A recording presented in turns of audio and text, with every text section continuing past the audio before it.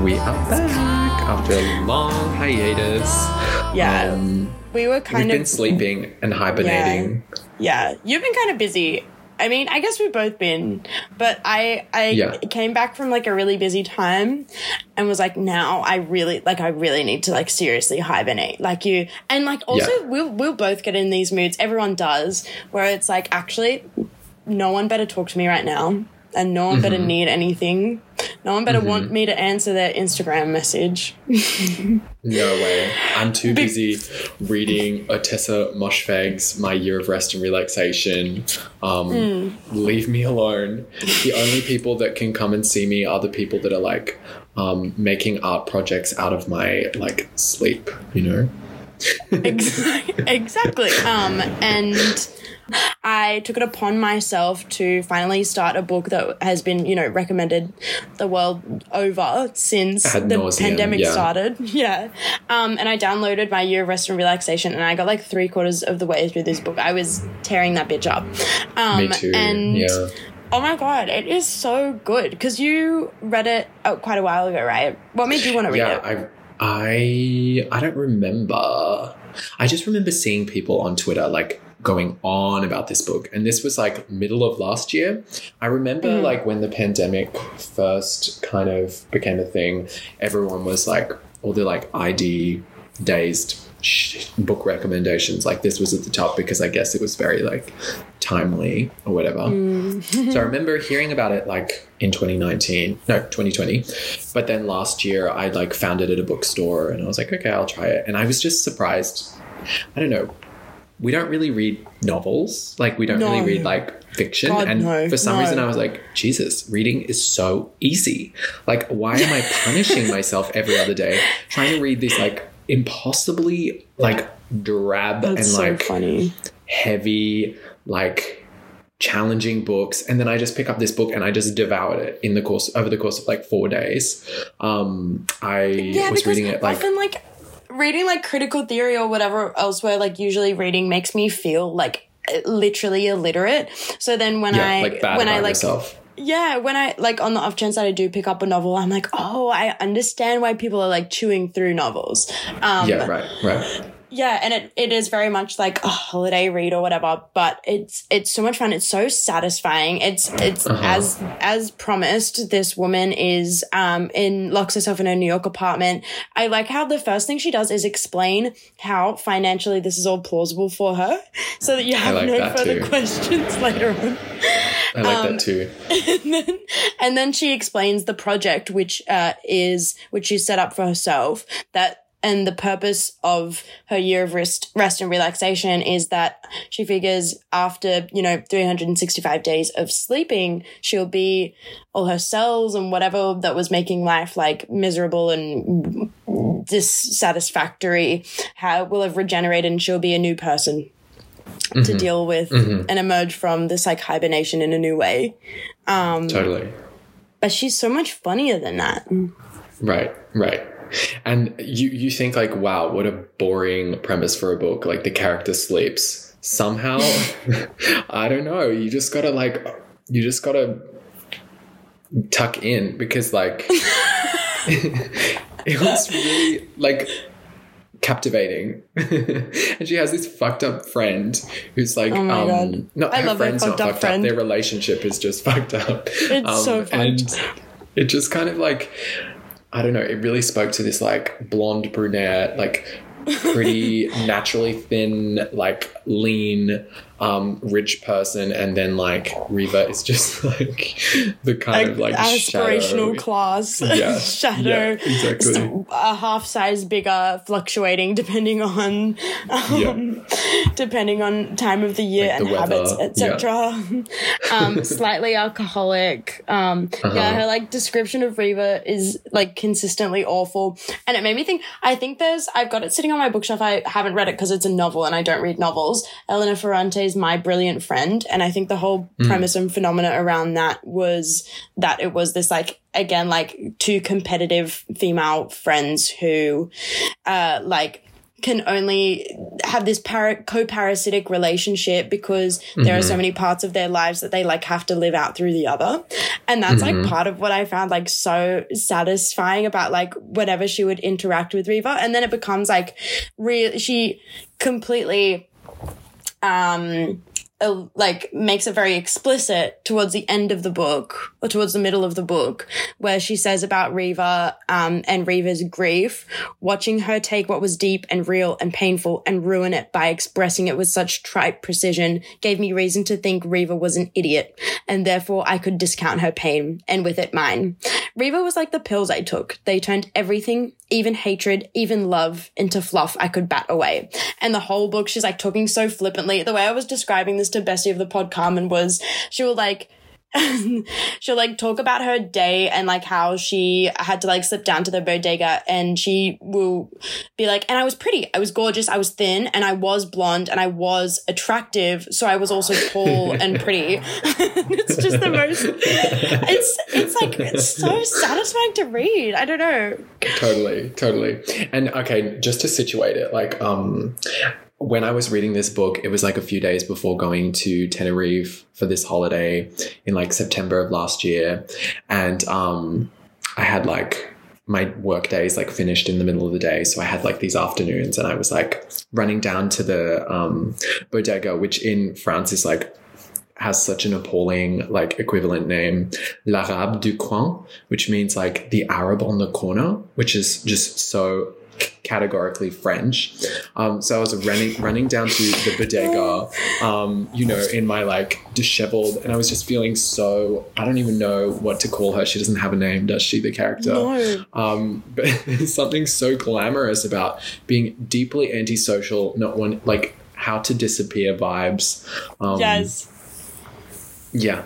Really, really, really funny. And like you said about this whole, like, I was thin, so that meant that I was tall, and I was blonde, so that meant that I was pretty, and this kind of weird, like, I don't know, like, it felt very like, even the aspect of like, I was rich, so I inherited all this money, so that's how I could take this time off to rest and relax. It felt very like someone was like fantasizing about being her, like maybe Ottessa Moshfegh really just wanted to like sit in this world and just be I this wonder like that you wave. like you wonder that throughout the whole thing. You're like, is this like a, and that's the impression that I got reading it as well, after seeing, after understanding the cultural online, chronically online fascination with it. Chronically online, like understanding it through the lens of like fantasy, because reading it and being engrossed in like the like fugue of it all is kind of like fantastical. I don't know. I can only think that everyone else is like reading it, being equally consumed in the fantasy life of, and I was an orphan, so I had an inheritance, which meant that I could take the time off. And no, it's definitely like that's a part of the fantasy. I think the fantasy of like, she's this character is like naturally thin. Like it doesn't matter how much she eats. She's just like genetically blessed. Then she's like financially blessed by her parents who've died, she's got all these kind of just like inherently like lucky traits. And I think that that's something about a girl blogger, is like this paradox of being like so mopey and unhappy and deeply like depressed and I don't know, miserable, but at the same time like being like physically blessed with all these like kind of traditionally like I don't know,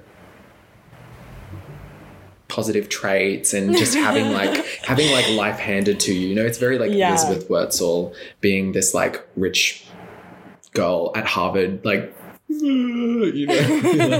just miserable, and like you should by all measures hate her, right? But why do we all love her so much? Like that, why do we all identify with her? Because I have no connection to this person. Like this is not me, but I was reading it like, this is me. Oh my god, what's the meme, Laura? It's like, this is literally me. This is literally me. Exactly. And that's like the girl blogger effect of it, is that I was like imagining this having seen like, yeah, everything from like online. I even saw this TikTok, Charles, that was like, it was this girl who, I need to describe her appearance. She just like had this perfect like white porcelain skin and that kind of blonde hair that you only see like children have. It's like that shockingly like pale I know blonde. what you're talking about. Yeah. Yeah. And then like, you know, like crystal bright blue eyes and this like lilting, whispering kind of voice, like very like soft feminine voice. And she was saying that she was like, I've never read My Year of Rest and Relaxation, but I have heard that they're making a movie and I just think that I would play the narrator really well. And she was talking about how when she was a child, she asked her mum to take pictures of her while she was sleeping because she couldn't bear the thought that the world was going on without her. And she was also intensely curious about this world that happened while she was asleep and what she looked like in it. And then she kept the pictures of herself next to her bed. And she said, just like this beautiful, like Sleeping Beauty looking child with her like perfect blonde hair having this nap. And that's a true story. Wow. Allegedly true. And you know what's the wildest and most interesting part of all of this is that I don't know how to say his name. Yorgos Lanthimos is doing the film. And how exciting! It's actually going to be really, really, really exciting. I think. And really twisted. People are calling it like the female Joker, and we haven't even seen the trailer. Oh, you know? yeah. I love it when people say, and like girl bloggers love to do this in their Letterboxd reviews. Oh my God, about Spencer. This is so like Spencer as well. That's true. That's true. Being like, this is my, how guys were like when the Joker came out. I'm about this film, but so much worse. Yeah, it's very like the whole like Cassie from Euphoria posting as well. Like, I don't know. People want so badly to be unhinged. They are, like you said, competing to be the craziest woman on earth. Yes, totally. I forgot that was my like thesis as well. That was your thesis, and that's why I was like, we need to pod about this book. So I was like listening to like someone sing along to Liability by Lorde for literally the first time in my life. I've never been a Lorde fan. And how she's like screaming about how she's miserable and self-destructive and her destruction spiraling outwards, which is making her a liability. And I was like, Jesus fucking Christ, like you just are like having a bit of tension in your relationship. Like, right, exactly. I love the calamity of it though. And I think we all like, we need someone to say it. Yeah. So that we can all agree that we're all so melodramatic. That's why it's literally called melodrama, That's why right? it's called That's the name of the album. Yeah. Like, the thing is, now we've reached a point where everyone is like so confidently melodramatic that it's just too much. Like, it's not... Yeah. It's not valid anymore, you know? Like, a few weeks ago, I watched Fassbinder's Bitter Tears of Petra von Kant.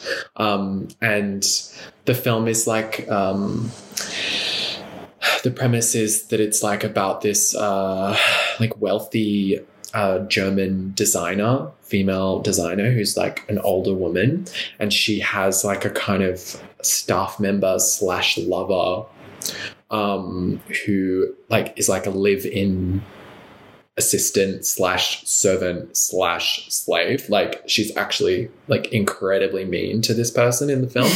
And then throughout the film, it's like all set in her bedroom, which is incredibly glamorous, and the room is really captivating, and Fassbinder captures it from so many different, I don't know, like the framing of it is really interesting because the room feels so like vast. And really, you're in like one enclosed space for an entire 2 hours. And a number of different like invaders, I would call them, like visit her in her room and like sit on her bed. And she like has these like 30-minute monologues at times about like love and loss and loneliness and adultery and depression and ego and beauty and all these things. And it's so girl blogger before girl bloggers. It's like Tracy Emin's bed, and like this kind of like the bed as like a place for like female reflection and like female companionship, female competition. Yes. It's such an interesting film, and it's incredibly beautiful, and the costumes are insane. So you have to watch it, Laura. You have to finish it. You started watching it, I think. I know. Yeah. Well, that's my, undiagnosed mental illness that's preventing me from finishing Attention movies. deficit. Probably. Yeah, right. Exactly. So yeah, and that got me thinking about also Emily Dickinson is like another like poetess that could fit into this archetype, I guess, because she was also extremely sickly her whole life. She like spent in her bed, and she also had like these like I think it was like an affair with her live-in like house staff servant type person. Incredible. I just imagine these like two women like hanging out in her sick bed while she like writes like twisted love poems about how like miserable and grotesque life is. Like she was always on about pulling out her heart and guts and stuff in servitude of like love or whatever. But also the like sickliness of it is a funny aspect. The women picturing themselves or like actually being so frail as to like confine themselves to their bed and confine their misery to like that one, I don't know, domestic space. Totally. Yeah, right.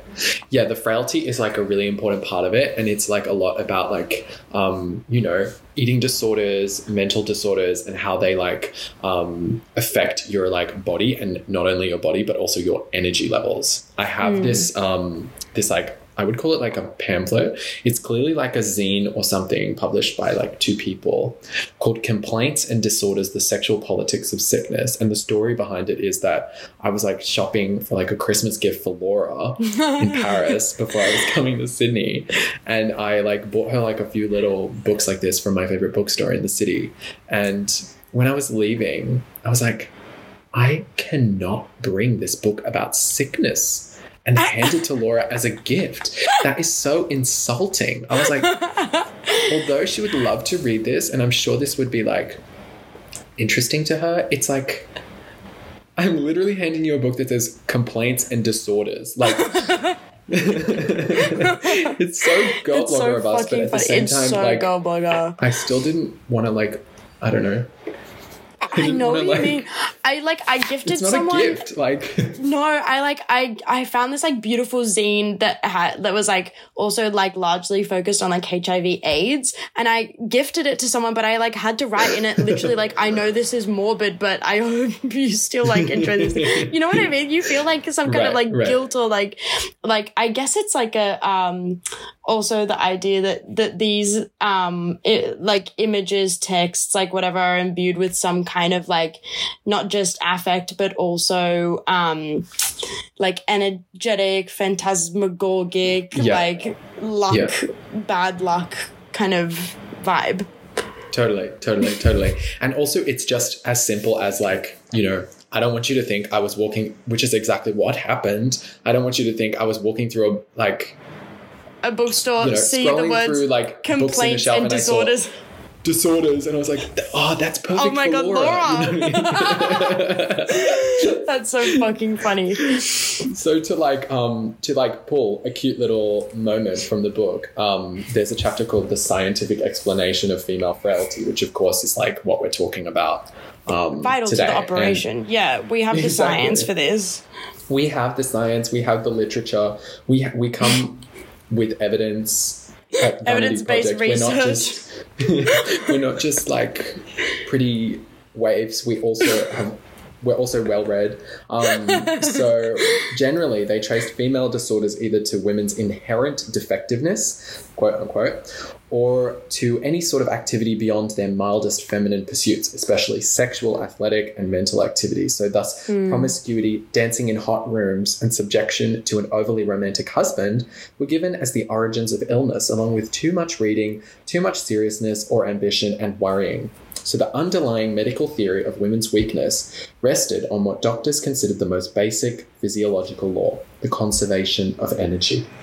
That actually made me think about it's fucking hilarious, and it makes me think about the sorry to like jump over to like podcast about another podcast again, but how Anna from Red Scare is always talking about how the reason why feminism is bad is because it's making women do too many things, and she's like, why would you want to quote unquote have it all? You're actually doing a disservice to yourself by spreading yourself too thin and then developing these like frail and whatever disorders because you actually can't do it all and you shouldn't want to do it all.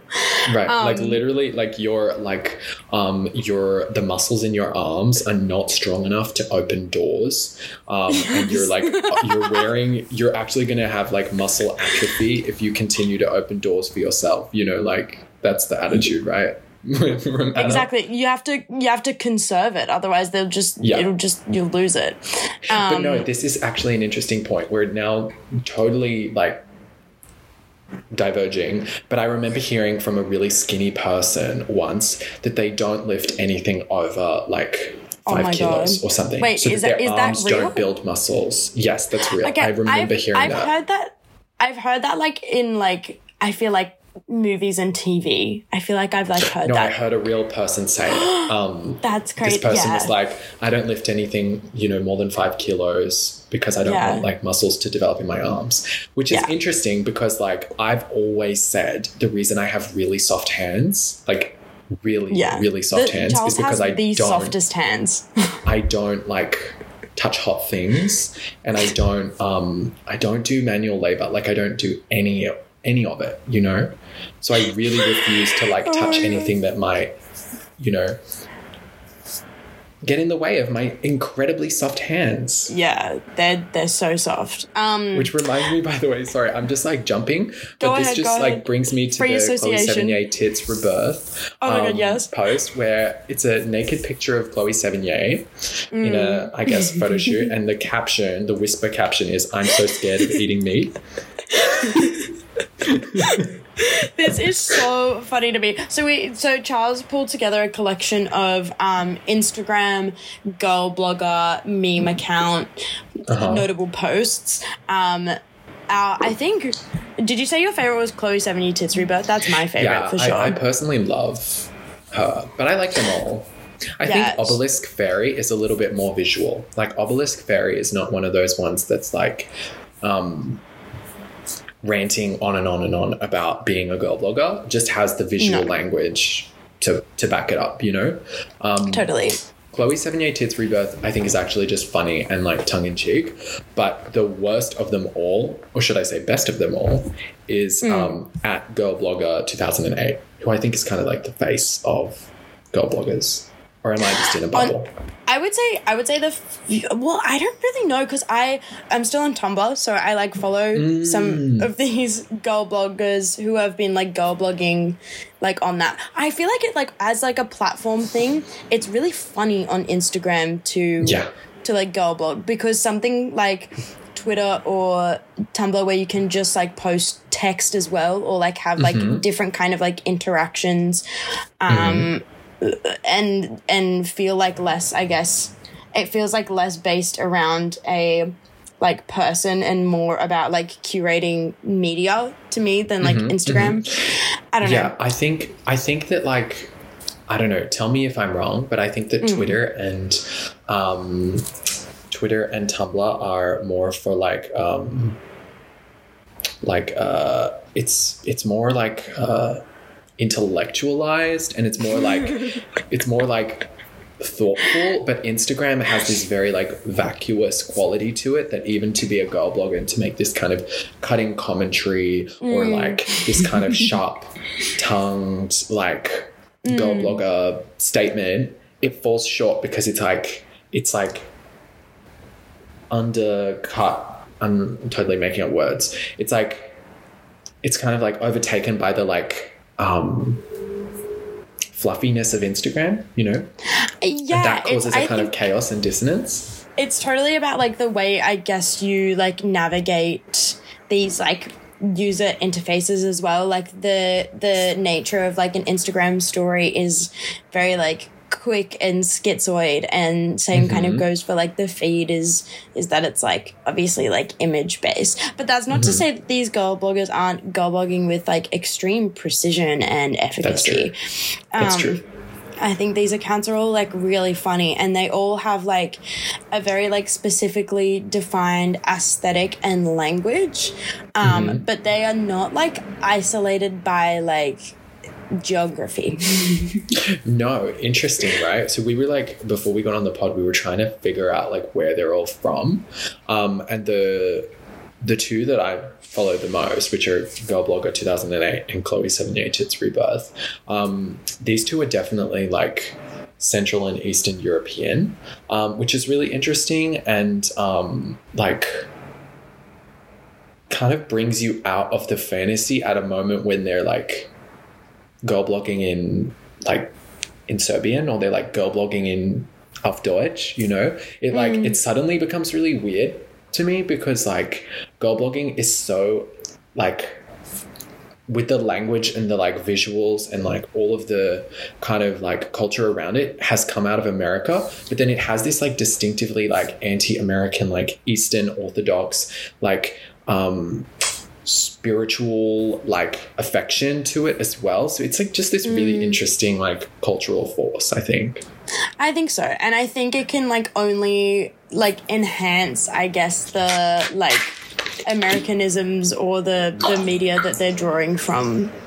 Maybe that's why it's so good, and maybe that's why it makes so much sense to us as quite possibly fellow non-Americans. I don't know. Yeah, right. Well, one of the interesting things that I took a screenshot of was like something that was posted that was like 3 books as a mom and dad with a Tessa mosh face. A little family tree kind of diagram. Family tree, that's the word. And so the dad is, of course, Bret Easton Ellis's American Psycho, which is very famous. And then the mum is Valley of the Dolls by Jacqueline Suzanne. I don't actually know the name of that author. I didn't even know it was a book, to be completely honest. Yeah, no, I only found out today because I thought I had like a couple spare hours in the afternoon, and I thought, why don't I try and watch Valley of the Dolls? It's in the Criterion Collection, and I've seen Beyond the Valley of the Dolls, and that movie starts by saying this movie has no association with Valley of the Dolls,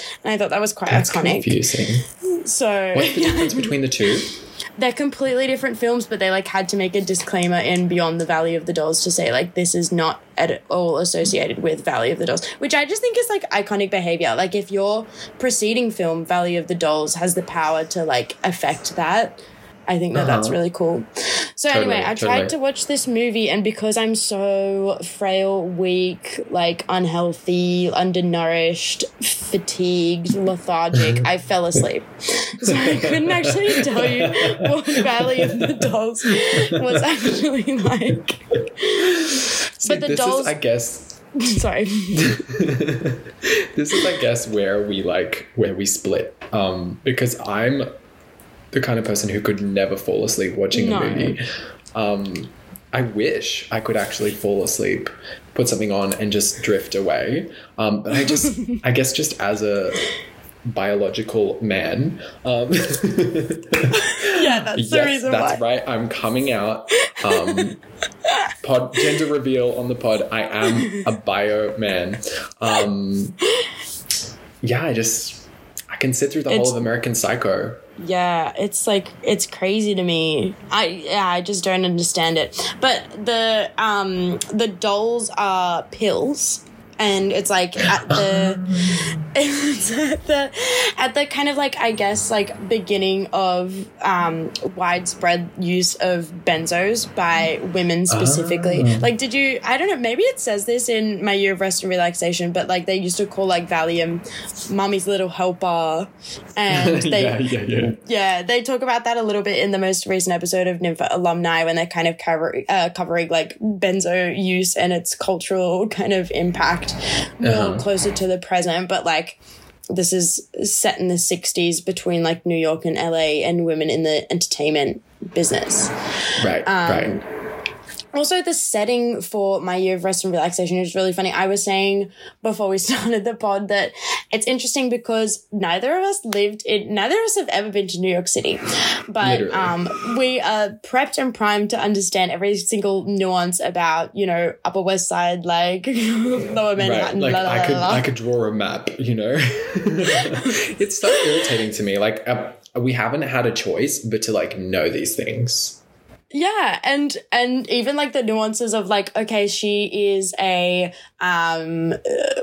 gallery representative of sorts, and immediately I'm thinking, oh, like what the fuck happened with girls in like a gallery? Oh, when Jessa was like an intern at a gallery in Girls, or like Charlotte York in what was her name? The really irritating one from Girls. Oh wait, that was all of them. The wavy one.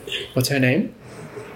The taller one, Marnie. Yeah, the taller one, Marnie. She was a gallerist. Oh, she was a gallerist. And do you remember when she dated the guy that is like in Lonely Island and she's like stuck in his like art installation house? Yes. Oh my God. That was incredible. Okay. Like we need to like watch a whole season of Girls and then do a pod about it. Cause I think Girls is like one of the greatest television shows to ever be made. I kind of would really like to talk about Lena Dunham's body of work with you. I would love that. You know that I read her like memoir as a teenager. Oh my God, yeah. I was sitting in like, I think it was like an English exam in like year 10, I want to say. And I'm reading about Lena Dunham like fingering her younger sister. Oh my God, you're gross. And I'm like actually like audibly like shocked and making noises in the class like because it's like, you know, when you would read a book after you finish the exam. Yeah. That was your book of choice. And I would finish the English exam and I would like reading Lena Dunham. No, it's too funny. It's such a weird thing for a teenage boy to be reading at a Catholic school. But anyway. It's so odd. But it makes perfect sense. And I mean, look at you now. Yes. And also New York gallerists, Charlotte York, etc. Yeah. So, right. And the book is set in the year 2000. Yeah. Which, like, I'm not immediately thinking pre 9/11. Like, that's not where my mind, like... No, my mind didn't go there either. My mind was like, okay, like beginning of like opioid crisis, or like right before like mobile phone before smartphone widespread use. I don't know. Right. And I don't know where I'm going with that. I love a text that just goes back to something that was really recent, like something that's literally just set like 10 years ago is like really bold to me, because I'm tired of like looking back at the 20th century. I want to look back at the 21st century, you know? I think...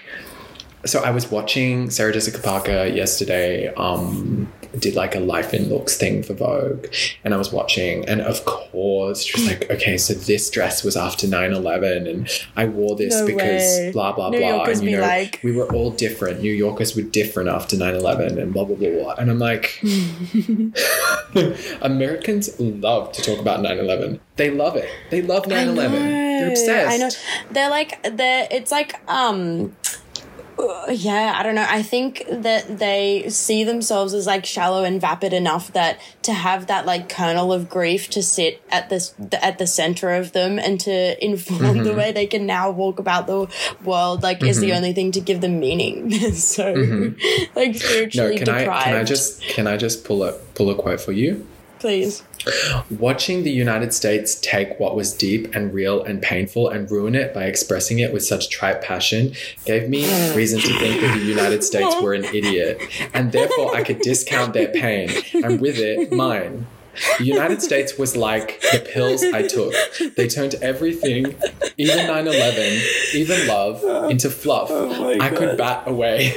Literally, that is so like if Lana Del Rey wrote Blue Bannisters while living in New York, it would be like my body is a map of the World Trade Center's ground zero. Yeah. No, my legs are the Twin Towers. Well, that's what we need to talk about, is that the Twin Towers were very like legs 11, wayfish, like skinny. Like they said something about like skinny culture, you know? And also because thigh gap, duh. yeah, there's such a beautiful gap between the two of them. Like you could like soar a plane through it, you know? Like yeah, it's almost like yonic in a way. Like instead of being phallic, Yonic? because there's two of them, it's like vagina lips. Can I just tell you something? So I was watching, okay, actually this is so relevant, right? I was watching Talk to Her by Pedro Almodovar yesterday. It's one of his like films from like the turn of the century, I think, I want to say. And the whole premise is like these two like elite athlete women both fall into a coma. One of them is a bullfighter and the other one is a ballet dancer. I'm like, I'm hooked. I'm watching, like, I'm ready. interested. This sounds like my kind of film. Like, I'm ready to, like, write my Letterboxd review, you know, before I've even watched it. I go into it thinking it's going to be, like, all about these two women. And it's actually just, like, they're actually mute the whole film. They're literally in a coma and they die, you know. And they have no speaking roles. And it's just, like, them constantly at every turn washing their naked bodies. Like they're literally just repetitively topless, like compulsively naked. And it's all about the men taking care of them. I'm like, boring. I don't care. I don't care about men, particularly male nurses who then like, you know, spoiler alert, like assault comatose women. Yuck. Yeah, and, men's fantasy is literally to put their penis in actual Sleeping Beauty. Literally. That's the whole reason why Sleeping Beauty exists. But people are not ready for that. Anyway, basically there's like this weird bit within a bit of the film, which is like a short film, like a silent film that Pedro obviously like wrote and like put within his film as a kind of intertextuality piece, blah, blah, blah, whatever. And the scene is that there's this couple and the woman is like a mad scientist and she makes a potion for her like overweight husband. Okay, this is very relevant for our pod. The potion is supposed to like make him skinny, right? I'm like, where's my potion? Where's the potion? Where is the potion? Anyway, it like makes him skinny, but then, oh my God, he gets too skinny and then he starts shrinking and then he's tiny, he's small. And eventually there's this scene where he's like crawling over her enormous body. So he's made a monster out of her, basically. And then he's like, she's sleeping and he crawls into her vagina. Oh and my there's God. this whole scene. Men live for that. They love that shit. There's this whole scene with this enormous vagina pussy lips that is clearly like fabric. It's like cushion or something. And this real life size man getting naked and climbing into it. You have to see it. It's really funny. To be seen, to be believed. Yeah. This film like really, to me, encapsulates the male perception of girl blogging and the male perception of girl waifishness, the male perception of female frailty, that it's like hot that women are weak, which is they've missed the point, you know? I forgot that was like literally what's informing the like low-key subservient, like too weak to be anything but other than like agreeable. That's like that's the point. Yeah. That's the point of giving I was mothers really disappointed Valium. by the film. Yeah. Sorry? That's the point of like giving mothers Valium. Oh my God. Literally. Yeah, like remove Supermum from your ideation and start thinking about like Valium, like mum. I don't know who I was talking to. Someone said like, oh yeah, one of my students said that her mum is a housewife. And so yeah, one of my students in Taiwan, she's like, my mum's a housewife, so she watches a lot of TV. I was like, oh my God, I love that. So she's like watching a lot of like Taiwanese dramas with her mum all day long while her dad goes out and work. I just love the idea of like actually being like a stay-at-home mum. Once your kids have like grown up, you suddenly have no work to do, so you just watch TV. I live. I know. It's crazy, especially if they have like domestic help as well. Oh my God, I can only imagine. As well. Holy shit. We're like thinking about it, we're like, oh my God, the fantasy life. The fantasy of having career. like having a helper. The fantasy of being Petra von Kant. Now, okay, just to like situate it with like the problem and the trap of like over intellectualizing girl blogging, which is what we're doing right now. Yeah. Girl Blogger 2008 posted, I guess, like a few weeks ago, this picture of a woman wearing stripper heels on a skateboard, which is very much the like Tumblr girl blogger aesthetic.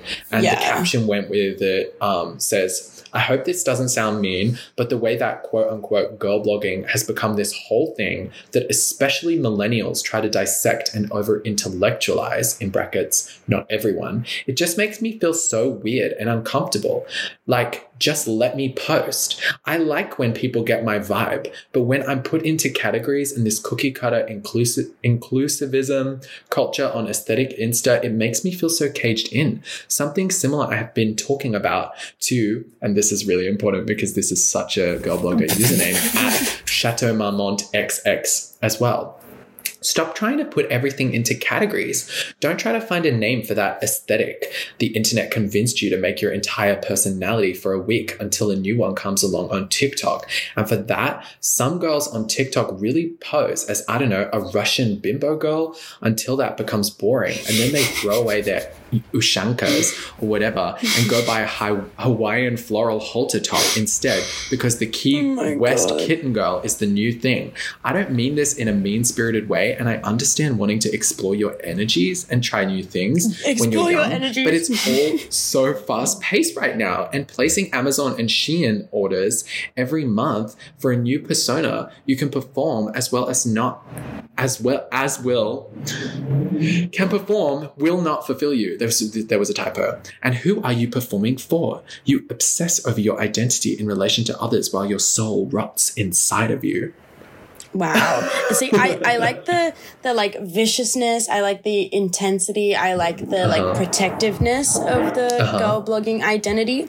I don't agree. I think we can like absolutely intellectualize it, criticize it, place it within like a like cultural context. But she's saying the way that this is worded as well is exactly like Lana Del Rey, a question for the culture adjacent, like not like other girls, etc., etc. And I like keep thinking about how there should be like a compilation of like every time Lana Del Rey says crazy in one of her songs. Every time she calls herself crazy when she's not all that crazy. No. Boyfriend of the pod is obsessed with saying that about Lana Del Rey, that she has like a specific vocabulary of like, you know, LA, like what are the words? LA, crazy, baby, architecture. I'm just kidding. Like, what are her words? She just has like 15 words, and it's like a found poem every time.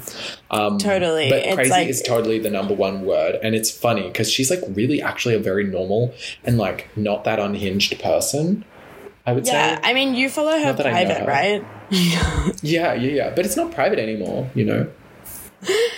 Right. I don't know. I don't follow it. I love that it's called Honeymoon. That's such a slay. It's such a slay. No, I'm obsessed with the like Elizabeth Grant aspect of it. Like, creating this persona means actually like making up a name, pretending to be depressed, like using the word crazy dangerously. I remember when you were telling me something about like you were talking to your dad, and you said you threw around the word crazy a few too many times, and your dad was like giving you like a look, and I'm just like, let women use the word crazy. It's like a slur.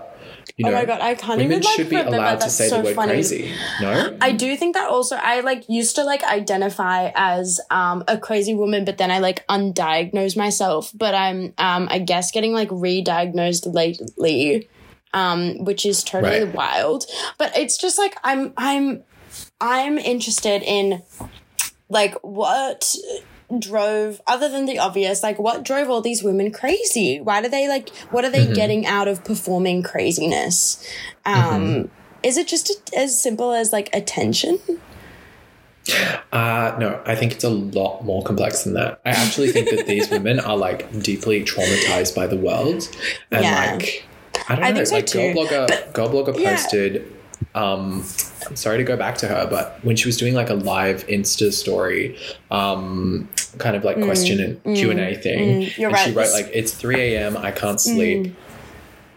Very my year of rest and relaxation. Send me questions. And someone asked her, do you believe in life after death? And she posted a picture of like a Renaissance painting of like a young, dainty, girlish, porcelain-skinned woman in a big, billowy, like flouncy pink dress. And she wrote, yes, I was actually a princess in a former life, but I was poisoned to death. I still struggle with trust issues and being an extremely picky eater. They're actually traumatized, and like, it's mostly because they were princesses. You were probably a princess, Laura. No, I definitely was a princess. I was a princess, and I was also like I think I went to like too many parties or something. That's why I'm so tired. Like I was the people's it's actually princess. from the complaints and disorders. You were like dancing in too many hot rooms. Exactly. And my husband was too romantic, and I think I probably had like You were Emily like Dickinson's like servant. Yeah, and she took me to dance in the hot rooms, and that was really bad for me. I think probably I was like a young peasant boy who had to like dance for like coins, and I think so too. I accidentally like fell over and grazed my hands, and that's why I have such problems with like touching hot things. Yes. Because I was like, you know, I don't know, beaten up by some tricksters. What is it about these like past life stories? Like remember Erica Jane talking about it, and she was like, I was a Spanish peasant boy living like in like Anne Frank living in like the living in the bottom of a boat, hiding from the like conquistadors. It's never like unremarkable. It's always it's never like I was a peasant working on a field planting like sunflowers. You know, like it's never just like lame. It's always so exciting. Yeah. Because all of our lives have value and are exciting in different ways. Boring. Not sure about that. Is there anything left for us to say? I don't know. I feel like we like totally glazed over all of the drugs and like that's because we're none of us like drugs. None of us do drugs. Not I have anything to say about like, drugs. I don't fuck around with narcotics. Like if anyone's watching Euphoria, then you know that like drugs are so bad. Don't do them. Like these particular types, you need to stay away from them because they will ruin your life. Yeah, that's some scary shit. I don't know. Yeah. So anyway, Bestie of the pod and I were like, were like musing after that particular episode where Rue is like, you know, you've seen it, I'm sure.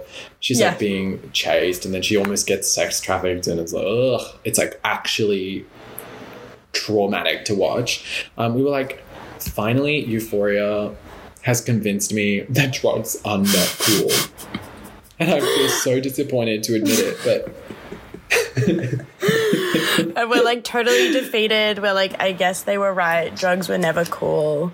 That's really like the one thing that's done it, because I read My Year of Rest and Relaxation, and she kind of had me convinced again. But then the latest episode of Euphoria came out. So there's something really romantic about a pill, you know? Like there's something so easy, and the fact that it's like they were talking about it in Nymphid Alumni, but like the idea of like being like drug addled with like pharmaceuticals is different to other kinds of like drug habits, because you can pop a pill on the street and no one's going to look twice at you, you know, like because we have this kind of fucked up big pharma complex in our world. Like we're actually encouraged to become addicted to pharmaceuticals. Yeah, it's totally. actually I mean, like, I said this before. Part of being it's like a crazy person. It's part of being a crazy person, and like even like forming like identities around being like the girl blogger identity is not necessarily like it is a mentally ill one though, because she was like joking about like being put in the psych ward and la la la la la. All of those like identities and whatever are literally brands so that they can sell you the perfect pill to quell whatever demon is inside you. Literally a demon. And that's where we go back to like spiritualism. Like a lot of these girl bloggers are actually really unmistakably religious, believe in God, believe in like a higher power. God blogging. They're God blogging too, you know? And I think that has something to do with the purity and like sublime beauty of like being a woman and like being a girl blogger. Yeah, totally. Like divine feminine heavenly body vibes. I think so. Yeah. Before we like fade out into like on music and on and on like drugs and whatever, the Nymphet Alumni podcast brought up something interesting about like the music that you can listen to while you're on these kinds of drugs, and about how it would like have like a like slow hypnotic kind of beat and like I guess like mumbly kind of vocals, and I think maybe the girl version of that could be like Lana Del Rey, I guess, because it's like she is like pretending to make heroin music. And then I saw this Mark Fisher video where he was talking about how, you know, capitalism has like made all the young people depressed in the best years of their lives. All of these people in their like teens and 20s and whatever are like so sad. Why is this? That's why we have the popularity of someone like Drake, who makes like whiny, sad, slow music. And just like hearing Mark Fisher talk about it and like integrate that, like Drake's music into like capitalist like fugue, fatigue, dissatisfaction, I thought was so funny. That's so funny, and such a like he missed the mark with Drake in my opinion, because I don't think that's the cohort. Like I don't think we're listening to Drake, but maybe he's not speaking Mark about Fisher's, us. Well he died a while ago, so that was probably, you know, right the thing at the time. While ago, maybe Drake was the voice of sadness for young people, I guess. I guess like popular sadness, not niche sadness. Right, exactly, like mainstream sadness. Yeah. We're talking about a more kind of like specifically cultivated, distinctively feminine sadness that is much more complex and layered with visual and poetic substance and worth. And politics about like blondes versus brunettes. Yeah. But before we fade out into like, I don't know, Mitski or Fiona Apple or Lana Del Rey or something of the like, I wanted to read a part of the book which I think kind of paints gives us a kind of like canon of like the visuals of this sort of thing. The premise of this quote is like basically the character from My Year of Rest and Relaxation is like, she's like depressed, but she doesn't know how to express her depression. She like can't cry, you know. It's very like boys don't cry. It's like girl bloggers don't cry, you know. We can't. Which is so important. So she said, There were other things that might make me sad. I thought of beaches, still magnolias, the assassination of Martin Luther King Jr., River Phoenix dying on the sidewalk in front of the Viper Room, Sophie's Choice, Ghost, E.T., Boys in the Hood, AIDS, Anne Frank, Bambi was sad, An American Tale, and The Land Before Time were sad. I thought of The Color Purple, when Nettie gets kicked out and has to leave Celie in the house, a slave to her abusive husband. Nothing but death can keep me from her. That was sad. That should have done it, but I couldn't cry. None of that penetrated deep enough to press whatever button controlled my outpouring of sorrow. But then she says, because she can't yet cry, but I kept trying. That's exactly it. That's the point. It just, you got to keep on trying to cry. Oh my God. And we're going to keep trying, aren't we, Laura? Yeah, after this, I'm going to really push it to the edge. Yeah, the By edge being of, like, your, like, the Twin Tower top floor. Yeah. I'll be your, like, self-reflexive mirror of friendship. So when I jump out of the Twin Towers trying not to die in the plane explosion, you can rewatch the film back. I thought you were going to say, I'll be your jazz singer, you can be my cult leader. Oh, that too. All right, well, look, I'll see you at the opening night of my year of rest and relaxation in cinemas. Oh my God, 2023. Yes. Not gonna lie, yeah. Oh my God, who could play her? Someone really pale, someone really tall and thin and pretty and attractive and also thin and tall. Maybe it could be you or me. I think you kind of fit the role. I'll play Reba. I just have to make sure I don't lift anything more than 5 kilos. No, that would be so bad for your bulgy arm muscles. You'll have to gain weight for the role of Reba. You'll have to do like a Christian Bale for American Psycho weight journey. I think I could do it. He just like gains and loses weight like crazy. Yeah, that's method. Stanislavski Award. Okay, well, this was super cute. Yeah, thanks, Charles. Enjoy our absolutely miserable song that we're going to cut into this. Oh my God, I nearly forgot. We have like a sign off. Let's seal it with a love and kiss. Seal it with love and kiss. Bye. Mwah. Bye.